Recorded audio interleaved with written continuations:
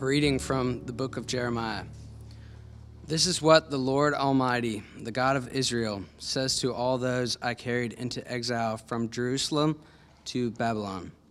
Build houses and settle down. Plant gardens and eat what they produce. Marry and have sons and daughters. Find wives for your sons and give your daughters in marriage, so that they too may have sons and daughters. Increase in number there, do not decrease. Also seek the peace and prosperity of the city to which I have carried you into exile. Pray to the Lord for it, because if it prospers, you too will prosper. Yes, this is what the Lord Almighty, the God of Israel, says. Do not let the prophets and diviners among you deceive you. Do not listen to the dreams you encourage them to have.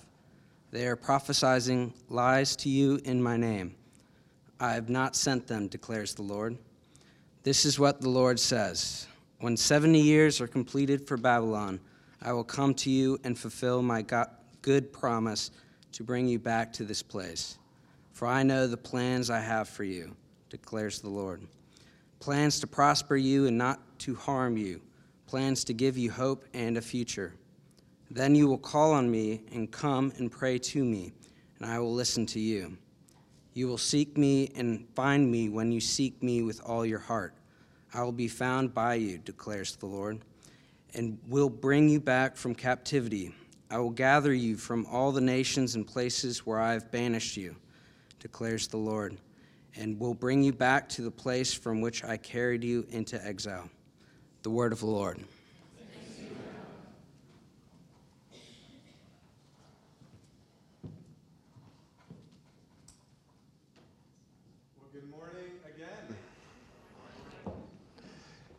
If you would, I'm going to say one more quick word of prayer, so please bow with me.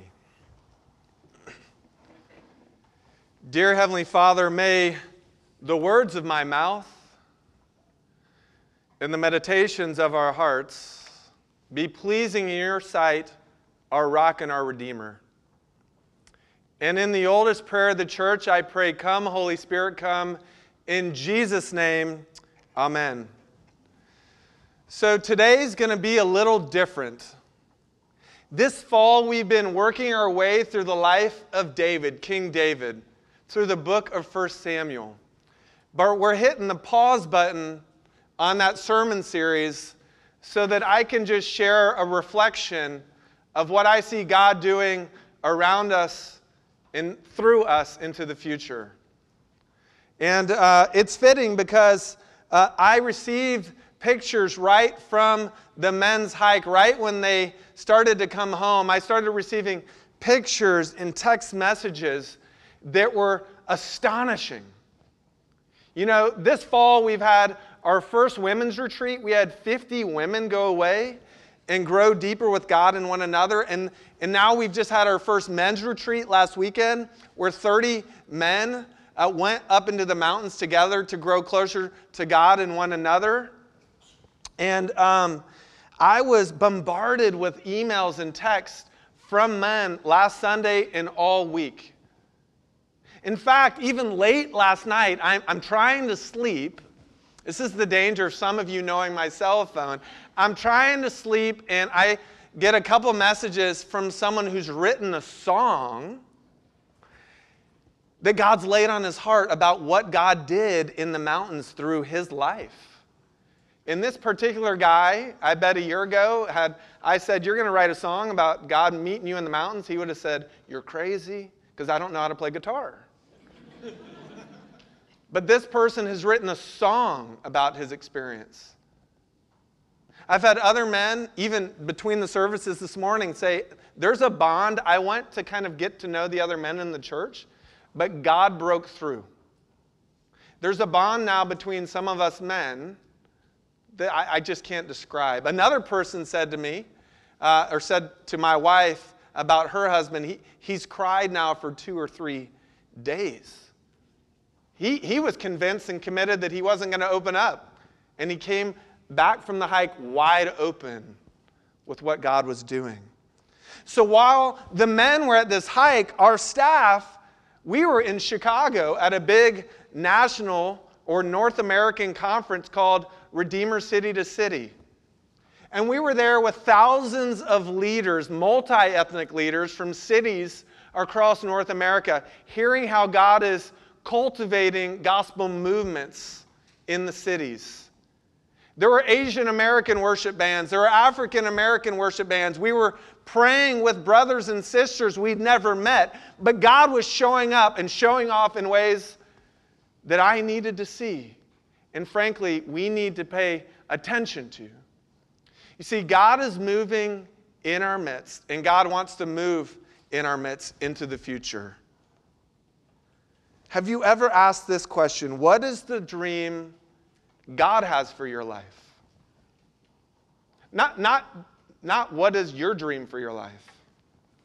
What is the dream God has for your life, Dave? What is the dream God has for your life, Senora Paps? What is the dream, Matt, that God has for our lives? And that's why we're focusing on the Jeremiah 29 passage today. You see, I believe our passage teaches this truth. God has designed us to flourish by living out a God-sized vision. Do you believe God has designed you to flourish and live out a God-sized vision today? We're going to unpack this truth through three kind of subpoints. Number one, I'm going to encourage you to look up and trust your Father. Number two, I'm going to invite you to look around right now. Look around and see your family and love them. And number three, I'm going to invite you to look out and build your city. So let's dive in. Point number one, look up and trust your Father. We read earlier, "For I know the plans I have for you, declares the Lord. Plans to prosper you and not to harm you. Plans to give you hope in the future. Then you will call on me and come and pray to me, and I will listen to you. And you will seek me and find me when you seek me with all of your heart." A beautiful, beautiful passage. Has anyone ever found comfort in this particular passage? Raise your hand. So this is one of the most beautiful passages in Scripture, yet it's also one of the most misunderstood. It's beautiful. Why? Because it's plump with promise. It's full of promise. We read, "I know the plans." This is God. "I know the plans I have for you, Drew. Plans to prosper you, Brian. Plans to give you a hope and a future." That's good news, right? It's saying there's a God who's caring for us, who has his eyes on us. And he wants us to flourish. And then it goes on and it expresses deep fullness of love. "I know. I listen. And I'll be found." And it's beautiful with its promise backed by power, and it's rich in its love and its intimacy. In fact, this intimacy, just as a side note, is what separates the scandalous intimacy that we hear promised in the Old Testament and we see through the life, death, and resurrection of Jesus. This scandalous intimacy is what separates our faith from any other faith tradition. The other God, the sovereign God, comes near. Why? For you, so that you would know his love. He wants you to flourish. And so the passage basically instructs us. What's it require? It requires we seek and find him when we seek him with all of our heart. It almost reminds me of like a romance novel, right? Like Last of the Mohicans, if some of you have seen that movie. Like, "I will find you. I will come to you." It's like sappy. You're like, whoa. And yes, it's that powerful and it's that beautiful. So why is it misunderstood? Well, this passage, this is written for a community, not an individual. And we're called to repentance and action through this passage. You know, true biblical study, there's no text without context. You see, what's happening here in the context of Jeremiah 29 is the people of God are facing darkness. We've talked about darkness with the life of King David, how God will use darkness to discipline us and to develop us. And that's the point here. The people of Israel, this is several hundred years after King David's life. And God has built a kingdom and a nation under David's leadership. And he's like, trust me, walk with me. And they say, no, we're going to go our own way. And in come the Babylonians, and they take the people of God hostage into exile. But it says, God is still in control. I've sent you into exile. But listen to this promise. Listen to my love. The point being, we all know darkness, don't we? And God is saying, take note of your darkness, but through the darkness, take note of me. Turn and trust me. The word repentance literally means to do a 180. It's time you find me again. So what does this look like? Well, first is a humorous kind of story from the men's hike that I've heard. And the second is kind of the depth and the richness from the men's hike. So a couple weeks ago, I preached on hiking myself. And I shared about taking some urban kids up to the mountains and how I had warned them about bears. Well, I've heard that some of you men were warned about bears, right? That there's a heightened activity of bears. So I've heard that at night, you guys were kind of concerned when it would get dark.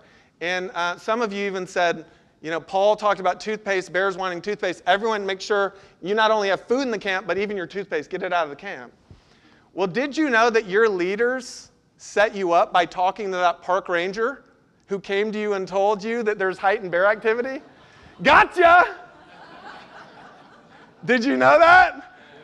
Okay. Keep it tame. You can talk and confront after the sermon. So the men were concerned about the bear activity and the darkness around them. That is hilarious. I didn't tell them to do that. I don't know whose idea it was. But they ran into a park ranger and said, hey, will you tell them there's heightened bear activity? And he did it. But beyond the bear activity. Oh, someone was eaten by a bear. That was the story. That was the narrative.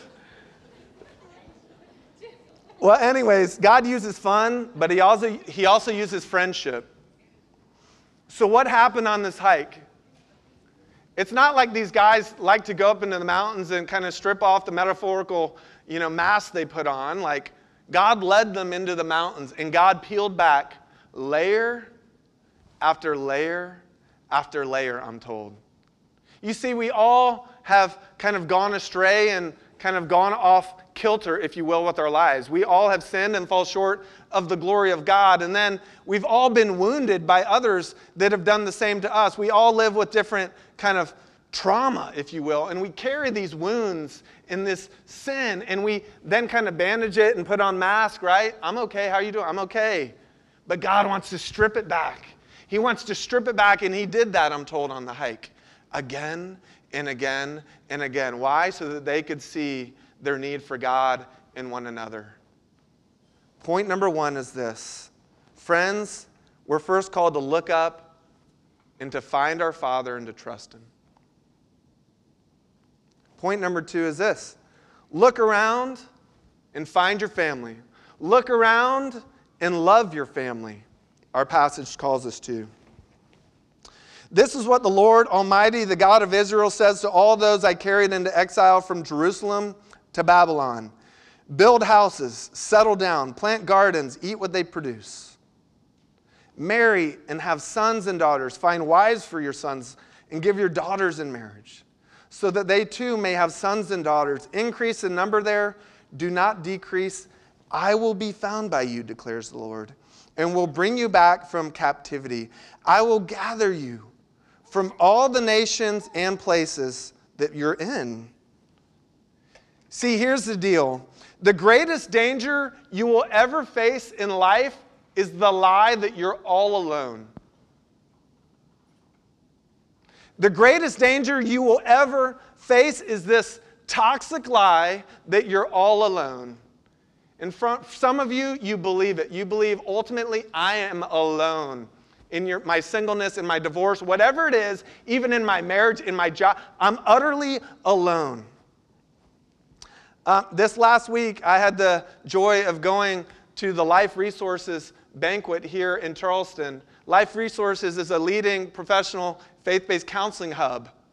And they do great work, and we're partnered with them in helping kind of try to salvage marriages and deal with stuff. And they had a guest speaker named Renee Hodges.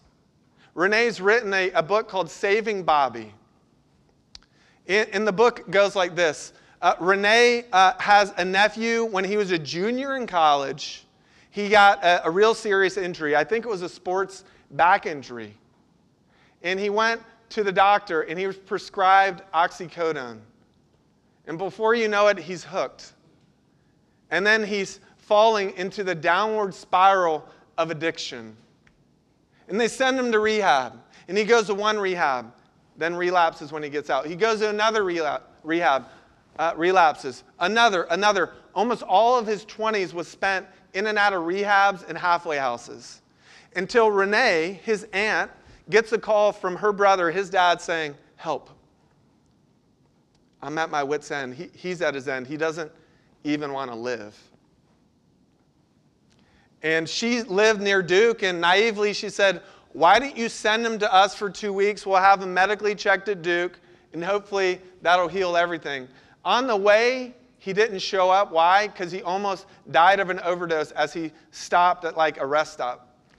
He finally gets up near Duke to Renee's house. And she just says, the thing I learned is the power of community. So she started emailing. Renee's probably in her 60s. She started emailing all of her friends, neighbors, church people, tennis friends. Hey, my nephew Bobby's coming. And I need help, and he needs help. He needs friendship. He needs community. And so all these people started reaching out to Bobby, awkward people he would never be friends with. And they'd take him to coffee, they'd take him to dinner, they'd take him to church, they'd invite him over. And it changed everything. You see, for those who have come through addiction, rehab is just the start to something new.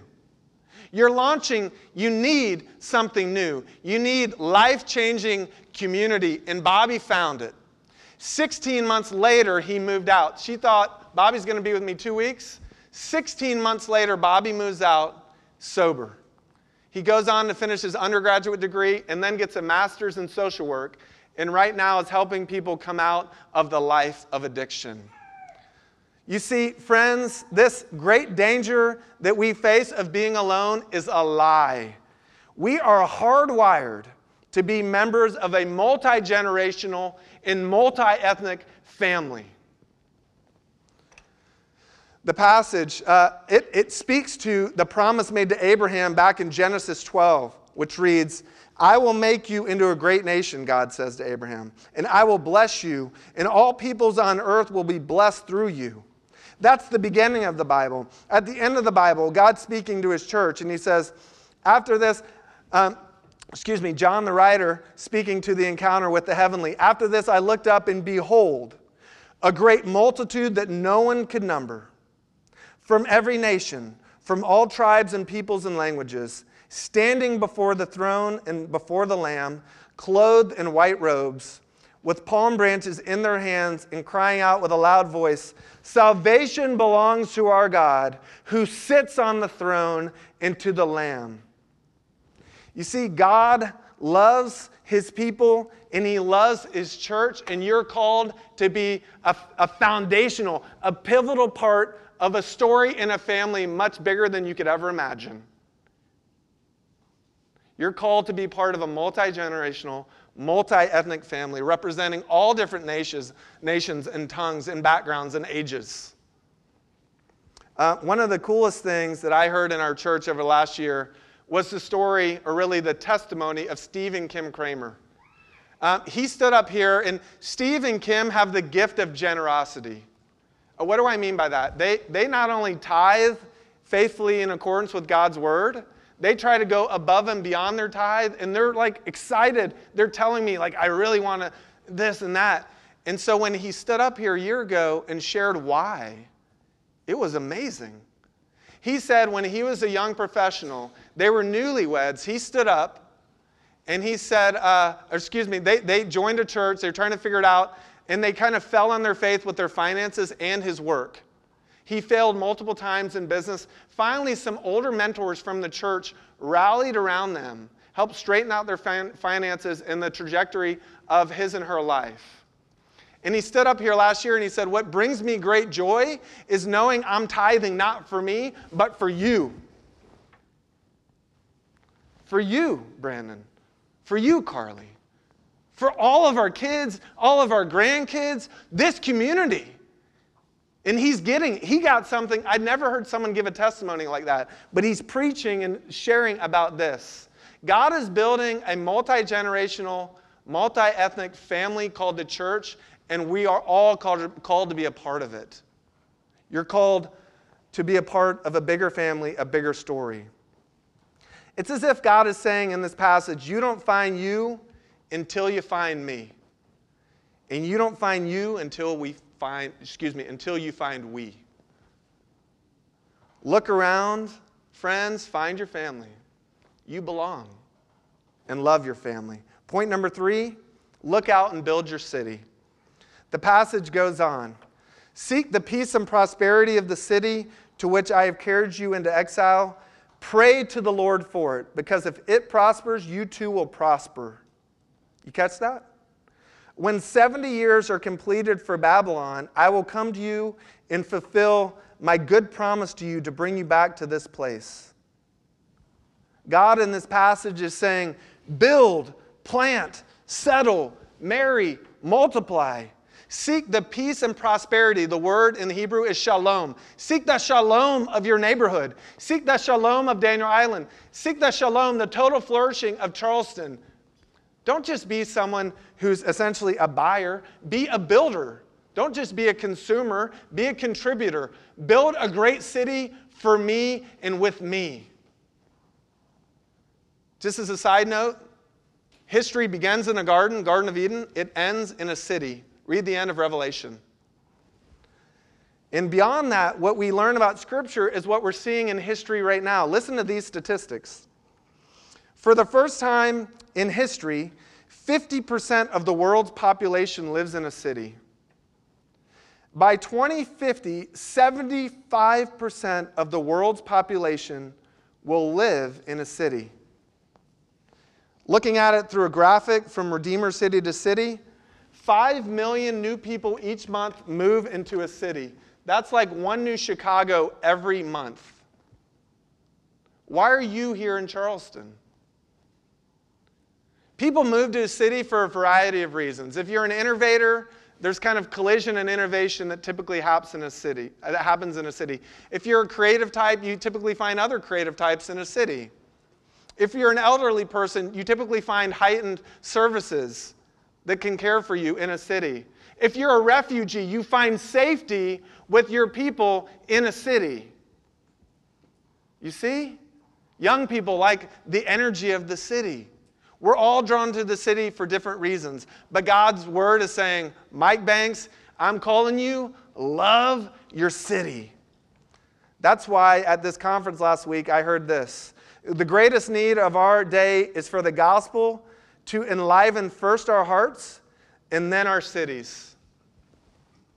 Some of you have heard the vision. One of my hopes for our church is this. I have a 14-year-old, 12-year-old, and 10-year-old. And my dream is actually to somehow one day lead our church so that I can hand their hands off in marriage. Wouldn't that be beautiful? But I honestly think that vision's too small. God is stretching my eyes, and He's stretching back the veil, and He's saying, look longer and look wider. God loves you. God loves the church, but God's calling us to also love our city. An illustration to consider this point. In 1989, I went to boarding school in Chattanooga, Tennessee. Anyone here from Chattanooga, Tennessee? Oh, gosh. I'm alone, but I'm not alone. Anyone here from Tennessee? Anyone here from Tennessee? One person. Let's give them a round of applause. See, I'm not alone. So I grew up in a small Florida town, and the educational system, it wasn't the best. My mom said, we want to encourage you in your academic kind of trajectory. So they sent me to boarding school. It's called the Macaulay School. I went there when I was in 8th grade, and I was there through my 12th grade year until I graduated. Chattanooga was one of the dirtiest, if not the dirtiest city in the United States in 1960. Did you know that? When I even went to school there in 1989, when you would wake up, there'd be so much smog in the city every morning that it was just like a veil of pollution. And hopefully it would lift by the end of the day. Back in the day when people would go to work in their suits and white shirts, the rumor has it that they would come home and their shirts would be gray by the pollution. And the people in churches and other organizations around Chattanooga said, we need to love our city. And they came up with a multi-decade plan to love their city, to revitalize their city. Has anyone been to Chattanooga recently? Raise your hand. Yes. Come on, guys. Okay, listen. It's incredible. It went from being this kind of dumpy industrial city, a smog haven, to a gorgeous city with great walkability. They converted a downtown bridge, Walnut Street Bridge, to a walking bridge. They built restaurants, coffee houses, and such on both sides. They built a beautiful aquarium. They leveraged God's natural resource, the Tennessee River, to build along the riverfront. If you're a rock climber, I think there's the best rock climbing gym right there downtown in Chattanooga. If you want to do a little family excursion, go to Chattanooga. But these people had the vision and commitment to love their city. And in view of our passage, God says, after 70 years of you investing together in this city, I'll bring you home. So let me ask this question. What if we prayed for a 70-year plan for Charleston? What's the new Charleston going to look like 5 to 10 years from now? 15 to 20 years, 25 to 30 years. What if we banded together?